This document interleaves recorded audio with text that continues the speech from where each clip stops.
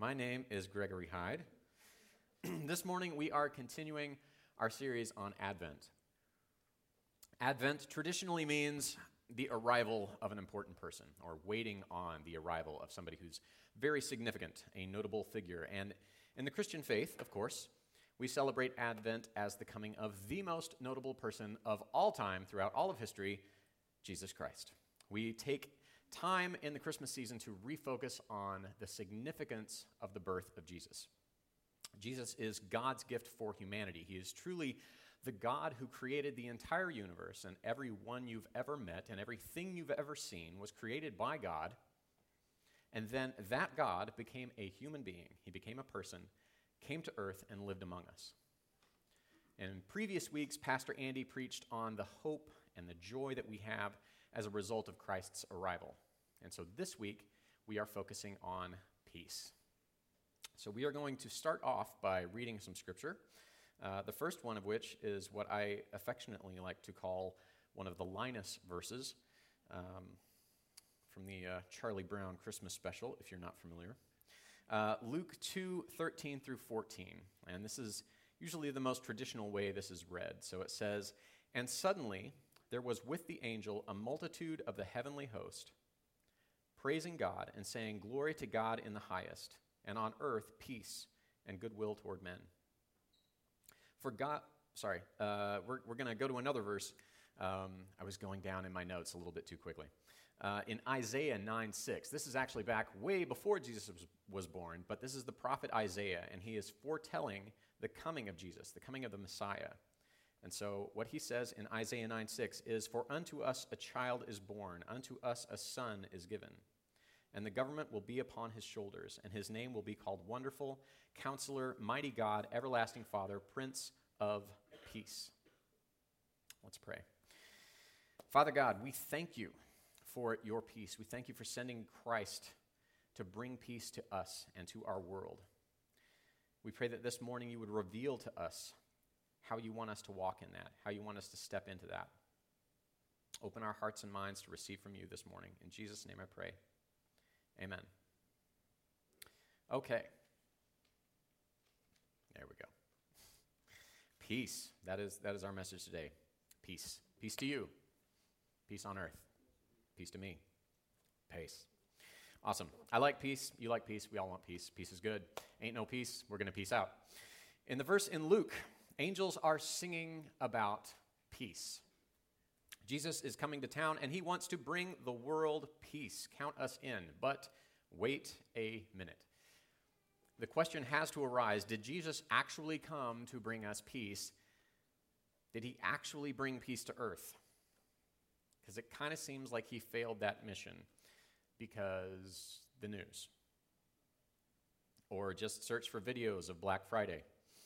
This is supposed to be the season of peace, and we look like we're reenacting Mufasa's death scene from The Lion King. And that's just us shopping. Like, seriously, there is continual chaos and war and violence all over this earth. We do not have to look far to see extreme violence all around us. This planet is jacked on a lack of peace. What do we actually really think about peace on earth? I don't think we buy it.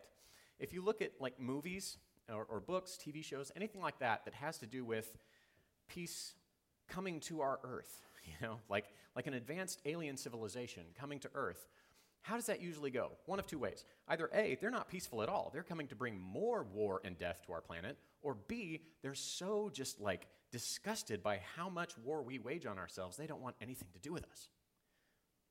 Planet Earth, not so synonymous with peace. Even the Bible doesn't seem very peaceful. And I guess that's not surprising since the Bible mostly takes place on planet Earth, and as we've already established, it's pretty dang rough down here. There's also a plethora of battle language throughout the Bible. There are actual battles in the Bible, but even our spiritual lives are equated with warfare against demonic opposition. We're told to put on the whole armor of God to prepare for what the enemy is going to attack us with. Anybody remember like 80s Christian rock and metal? There was like this continual resurgence of that biblical theme of war, Petra's big albums of like Never Say Die, Beat the System, This Means War. And then that Stryper album, Soldiers Under Command. If you have not seen the cover to that, once you get a good cell phone signal outside this building, look that up. It's hilarious. But anyway, it's yeah. All right.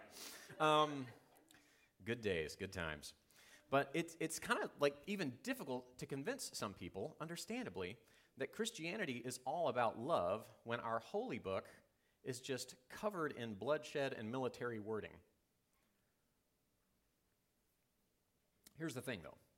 Violence for the sake of violence, or violence for the sake of enjoyment, is sadistic and evil. Abusing others, whether it be another nation or an ethnic group or a spouse or a child, just because we happen to be able to overpower them to make our point or take what we want, that is vile. That is absolutely evil, and the Bible doesn't condone that. It does not condone senseless violence at all. I think it does show us that sometimes conflict is necessary. Sometimes conflict is worth it because standing up against evil is often necessary for good to prevail. It is right to stand up against bullies and abusers and murderers and despots and say, we will not allow you to inflict more harm on other people anymore. And when you live on a planet that is overflowing with evil, standing up to what's right and protecting the innocent, especially in the day and age when the Bible was written, usually involves a fight. But none of us really even want that, right? We'd rather it just be peaceful. Like, give peace a chance. Can't we all just get along? Seriously, that's what we want. My second oldest son, Julian, is a really interesting guy. One thing we know about him is that boy really enjoys being comfortable. He loves comfort. He chases comfort.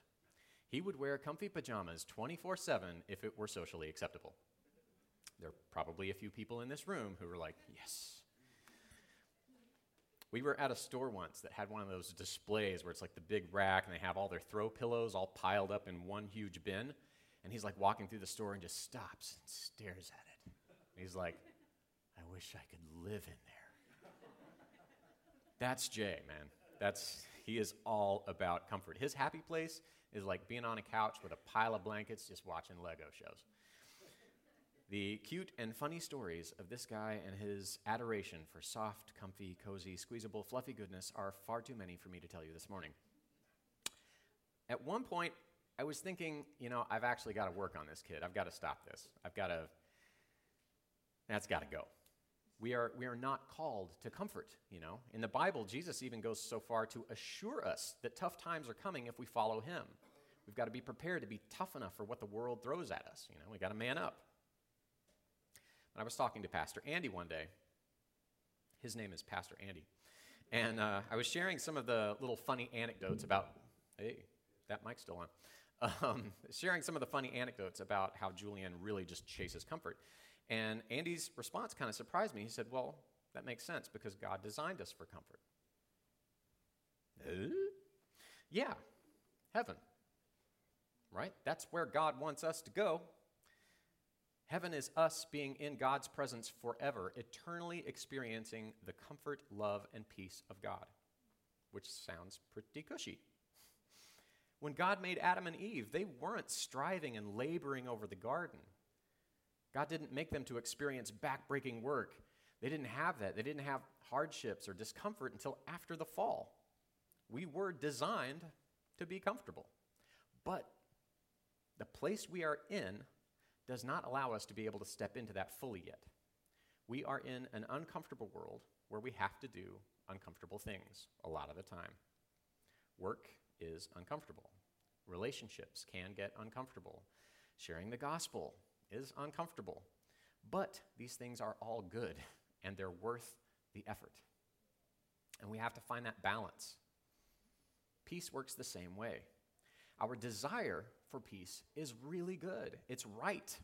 Our desire to see wars end is good. That motivation that songwriters have to write protest songs against war, those people who feel like they want to stand up and say something against a war action, that's really coming from a very good place, a desire for peace. And when we see the word peace written in the Bible, many times it's actually from the Hebrew word shalom, which means peace. But it actually also means a lot more than that. It means perfect harmony, being in perfect unity, wholeness, completeness, prosperity, good welfare, and tranquility. And sometimes Jewish folks use it for hello and goodbye, too. Just like it does in English, it can refer to either peace between two entities, especially man and God, or it can refer to like the well-being and welfare and safety of one individual or a group of individuals. Well, we were made for this ultimate, complete harmony, ultimate peace. We were made for living in perfect harmony with each other in heaven. Unfortunately, we don't get the fullness of it here. But there is a manner of heavenly peace, a small part of the kingdom of God that we do get to access here on earth. And we get that by entering into a relationship with Jesus. He can provide that peace. And once we are blessed by that peace, we are called to spread God's peace and love to others. We are called to pray for God's kingdom to exist here on earth with all of its peacefulness as it is in heaven. We are called to be peacemakers. Funny thing about peacemakers, though, they can't make peace where it's already peaceful. The greatest need for peacemakers is not on the shores of a luxurious, all-inclusive resort. It's like, excuse me, brother, I couldn't help but noticing you forgot to bring your own sunscreen. Peace to you. There's not a great need for that. Peacemakers have to step into conflicts. Peacemakers have to jump into the fray of uncomfortable situations and bring the words and the mindset and the presence of God into those situations. When we do that, then we will see the peace of God manifest itself in our day-to-day lives. Amen. There's a guy named Kenny Thomas. He is a retired U.S. Army Ranger, and he fought in the Battle of Mogadishu, which was depicted in the movie Black Hawk Down. Mogadishu is just a fun town to say. Mogadishu. Anyway, so I was at an event where Kenny Thomas was speaking, and this guy's doing an interview with him, and I will never forget this. This guy was asking him about the differences of, what is it like over there when you're living in a war zone, being in this terrible battle for days. And he said the difference between living in a war zone area versus living just in a town here in America is that over there, he said, there's zero sense of safety or control no matter where you go. He said, here, you guys have that sense of safety and control. Then he stopped himself and he said, actually, that's not true. You don't have safety and control. You have the illusion of safety and control. And when you're in a war zone, that illusion just gets stripped away. We have the illusion of safety, and we have the illusion of peace in this world. I'm not trying to be political here at all, but since America was founded in 1776, all the way up until today, our country has been involved in some war of some kind for 93% of that time. Most of the time, we don't even think about that until it impacts somebody that we personally know. A family member or a friend or a friend's child who's in the service. Why? Because our day-to-day lives really just don't change that much in spite of it. We get the illusion of peace even when we're at war. We can even get the illusion of peace by temporarily escaping from our daily problems and circumstances by just checking out. With movies, TV, and other media, we can have a few drinks or ingest some chemicals to numb ourselves a little bit more. We can get away and take a vacation at the beach. We can do some yoga. We can go shopping and buy something new. We can go have a spa day. Remember like back in the 90s when the no fear shirts were really popular? It's like I can just skirt right up to the edge of danger, and that's kind of like how I numb myself against it, is like I'll jump off a bunch of really high stuff and do like some extreme sports. And I'm not saying that all this stuff is bad, but the allure of numbing ourselves into an illusion of inner peace is all around us. The opportunities to step into that are always presenting themselves. But when we engage in those activities, all the junk is really still there. We're still torn up inside. We're just numb to it for a few minutes. Whatever the most peaceful circumstance that this world can claim it can provide, it's an illusion. And we know it's an illusion because, like, one tiny mistake can ruin it all. You're on the beach, but your waiter is coming to bring your drink, and he spills it on you. Moment ruined. Peace gone. You're getting massaged, but your massage therapist sneezes all over your back. Are they going to rub that in? Peace gone. Right? Or some lunatic walks into the restaurant you're in with a gun. I mean, truly, I am just like one knuckleheaded decision away from ruining my entire life. Like, to be perfectly blunt about it. But don't lose hope. It gets better. There is hope in this message, trust me. You're like, dude, you got dark with that restaurant thing. I'm like, I know, but Jesus is the light. He's going to mop up my dark mess, so hang with me.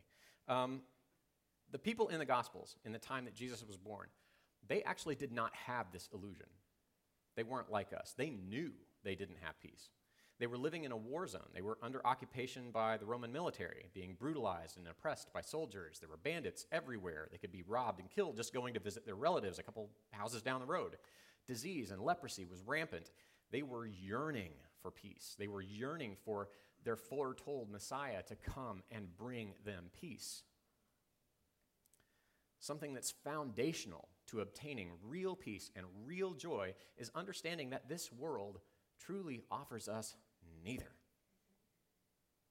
And they were looking for it from somewhere else. The only true peace that can last in this world has to come from outside of it. And I don't mean aliens, because if they do come, they've got intergalactic space travel and laser guns, and that whole thing's over before it even starts. And you just got to be honest about that. But it's got to come from somewhere else. It's got to come from outside of this broken universe. And that's where our peace came from. Our God, who created this universe and all of the rules that it abides by, he exists outside of the limitations of this universe. He entered in and was born as a newborn baby to start bringing this world peace. Why did he come that way? We're going to fast forward a little bit in the life of Jesus and take a look at that for this next point. So we're going to turn to Matthew 4, 8 through 9.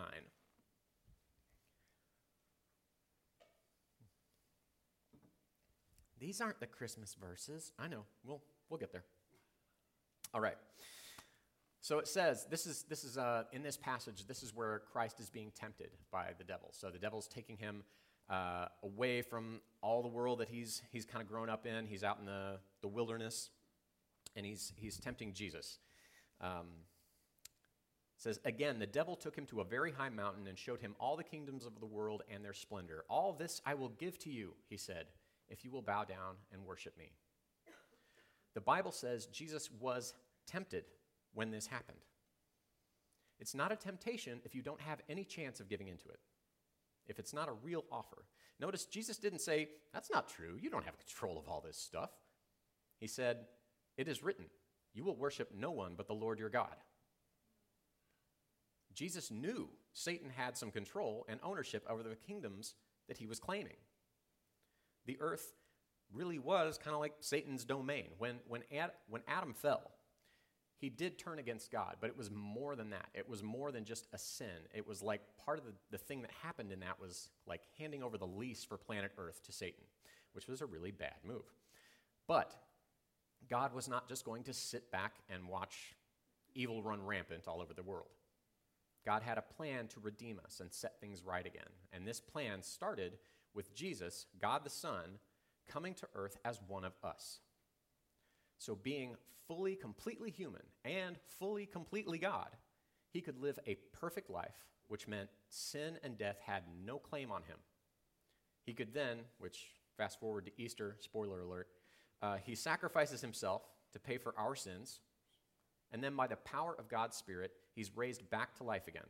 And now he has power over death and the ownership of this place back in the proper order. He has the power to grant us freedom from death eternally based upon what he accomplished. That's the gospel. That's the good news. That's why all this is working. And we're going to come back to that a little bit more later. But it all started with the birth of Jesus here on earth. And like Pastor Andy shared in the last few weeks, if you look to the gospel accounts in the Bible, it wasn't portrayed as this gorgeous Renaissance painting of light and warmth and glowing halos and no pain, no hardship, just, blessings.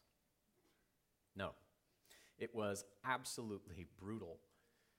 Mary and Joseph's travel conditions were brutal. Their treatment by their family was probably very harsh. Their journey was extremely dangerous. It was deadly. God himself is entering the world to wage war on the evil in this world. He is reclaiming his territory.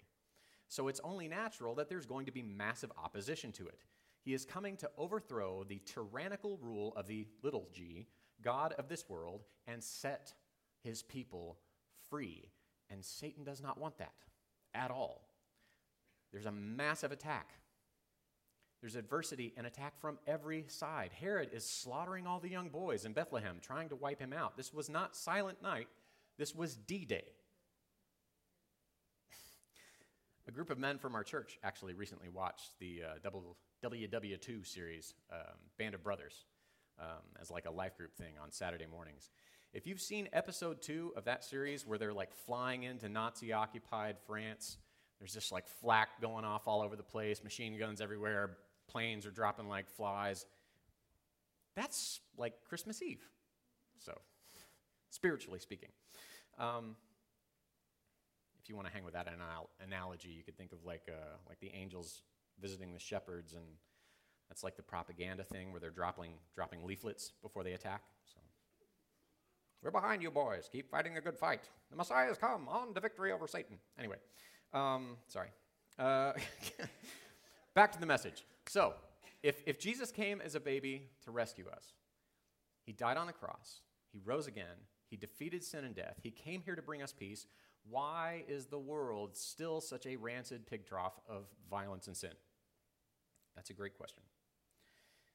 In the Bible, Jesus and others talk about the kingdom of God, the kingdom of heaven. They talk about it a lot.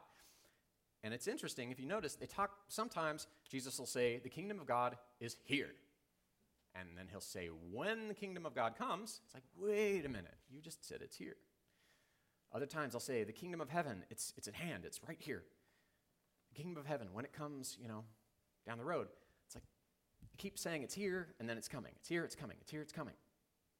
Well, it's kind of like both. and that's all part of God's plan. If we go back to looking at this like a WW2 analogy, Jesus overthrew Hitler, right? Which would make an awesome comic book. Anyway, but it's like, if Jesus overthrew Hitler, but the German army still hasn't surrendered. Okay? So the main enemy is defeated. He's totally been conquered. But the reason that there's not complete conquering all across the board yet is because our God is infinitely loving, and he's infinitely merciful. And a lot of the enemy's foot soldiers are misled, misguided people that God loves, and he wants them to know him fully. He wants to take away their pains and their hurts and cover the horrible things that happened in their past, just like he wants to do that with us. So, showing his mercy, he has decided to wait and give them a chance to defect. His desire is for all people to come to a saving knowledge of Jesus Christ. So he's waiting and allowing his church, that's us, to spread the gospel and bring in as many human spirits as possible before finally eliminating the enemy and those who choose evil over his righteousness. So the kingdom is here, and the kingdom is coming. The dictator has been overthrown, but there's still this guerrilla warfare going on. We are still facing insurgents every day. It's a really difficult in-between time. The war is won, but we're still in the battle. The church is still in battleship mode. Don't feel guilty about wanting to be in cruise ship mode, because we're made for that, and that day is coming. But in the meantime, it's all hands on deck. We started off this morning reading out of Luke, Luke 2:13 through 14. And I read that from the King James Version because that's usually how we're familiar hearing that verse with the goodwill toward men. That's the version that Linus used, by the way. But that interpretation doesn't quite grab something that a lot of the other ones do. So if we take a look at like the ESV, for example, it says, "And suddenly there was with the angel a multitude of the heavenly host, praising God and saying, 'Glory to God in the highest, and on earth peace among those with whom he is pleased.'" Who is Jesus bringing peace to?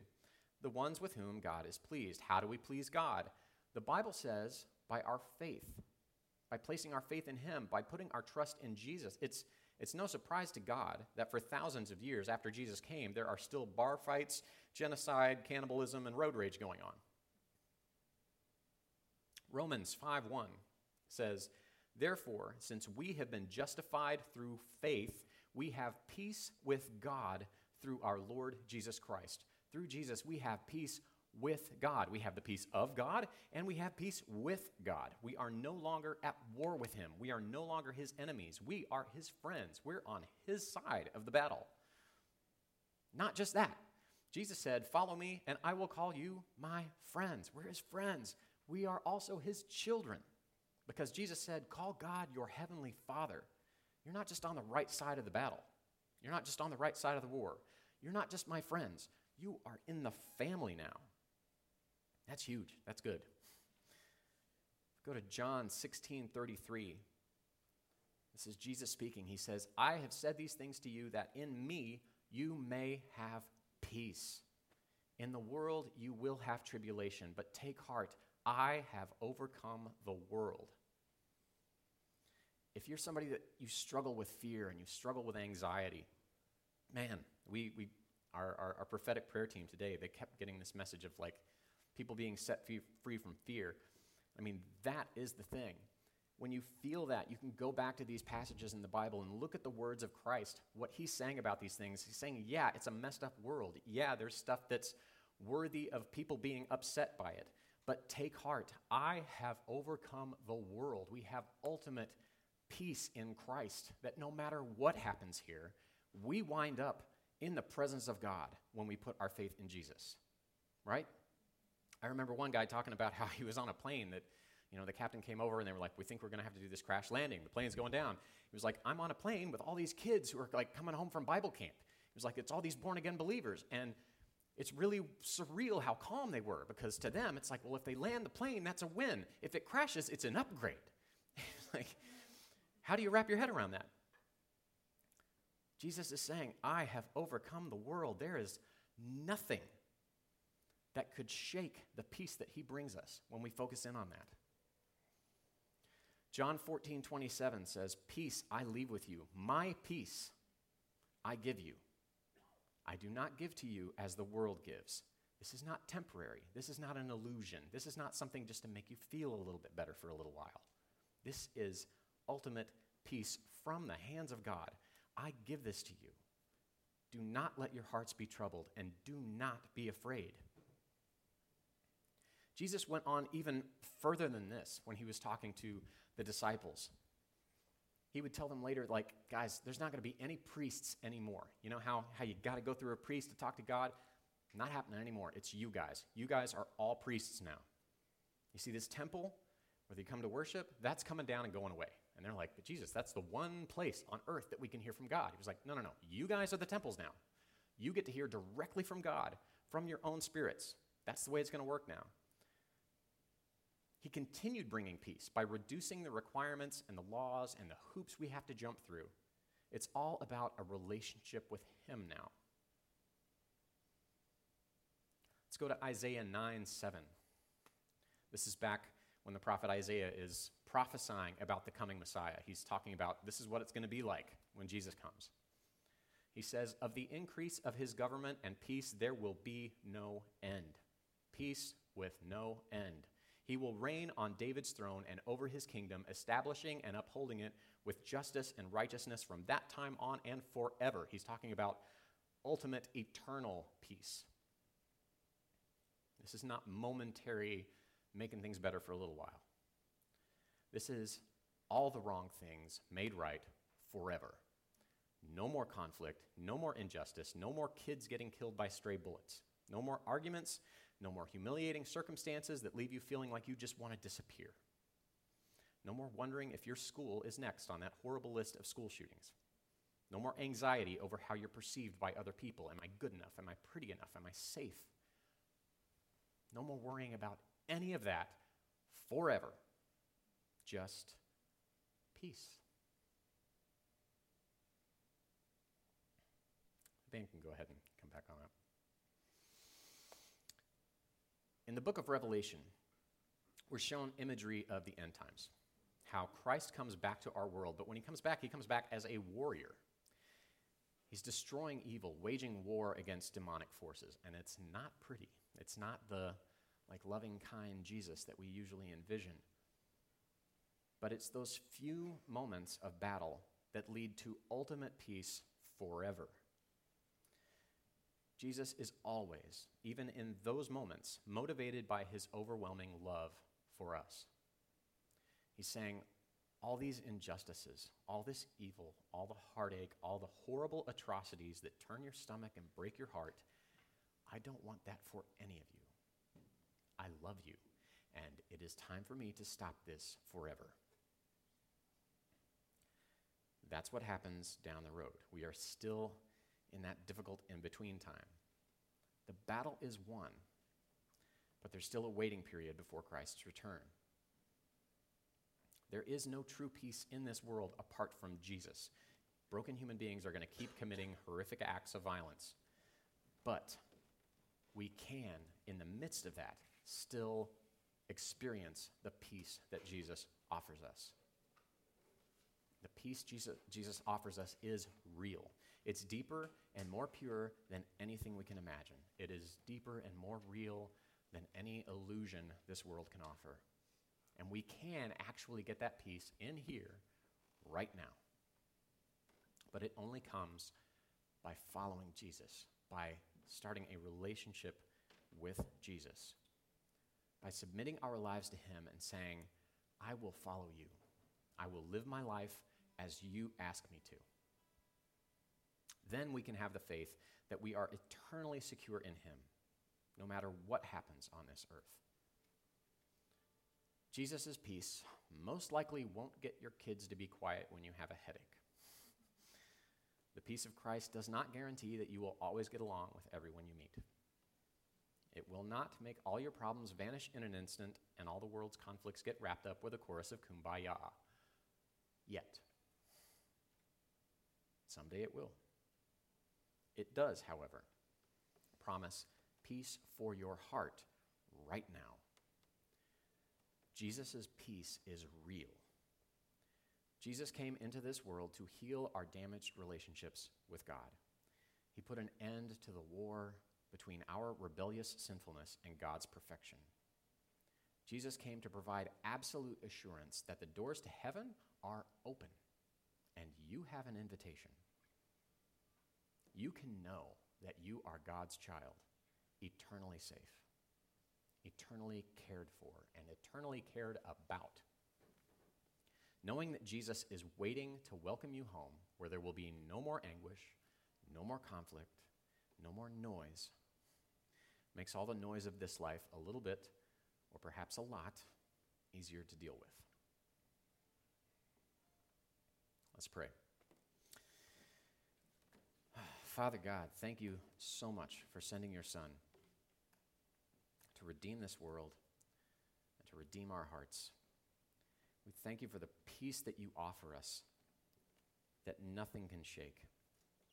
Nothing can take away us being able to rest in the knowledge that we are saved by you. We pray, God, that you continually remind us of that. That when fear tries to come against our hearts, tries to come against our minds, tries to shake the foundations of what we hold to be true, that you defy that.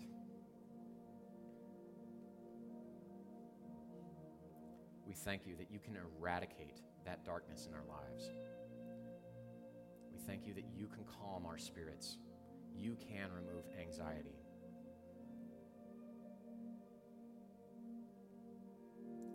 pray, God, this morning that we here in this room could just rest in your presence. Because of your strength, because of you protecting us, because of you being able to shadow the darkness that comes against us. We can rest in your peace and your love for us. I pray you help us to experience that and not let go of the knowledge of it. In Jesus' name.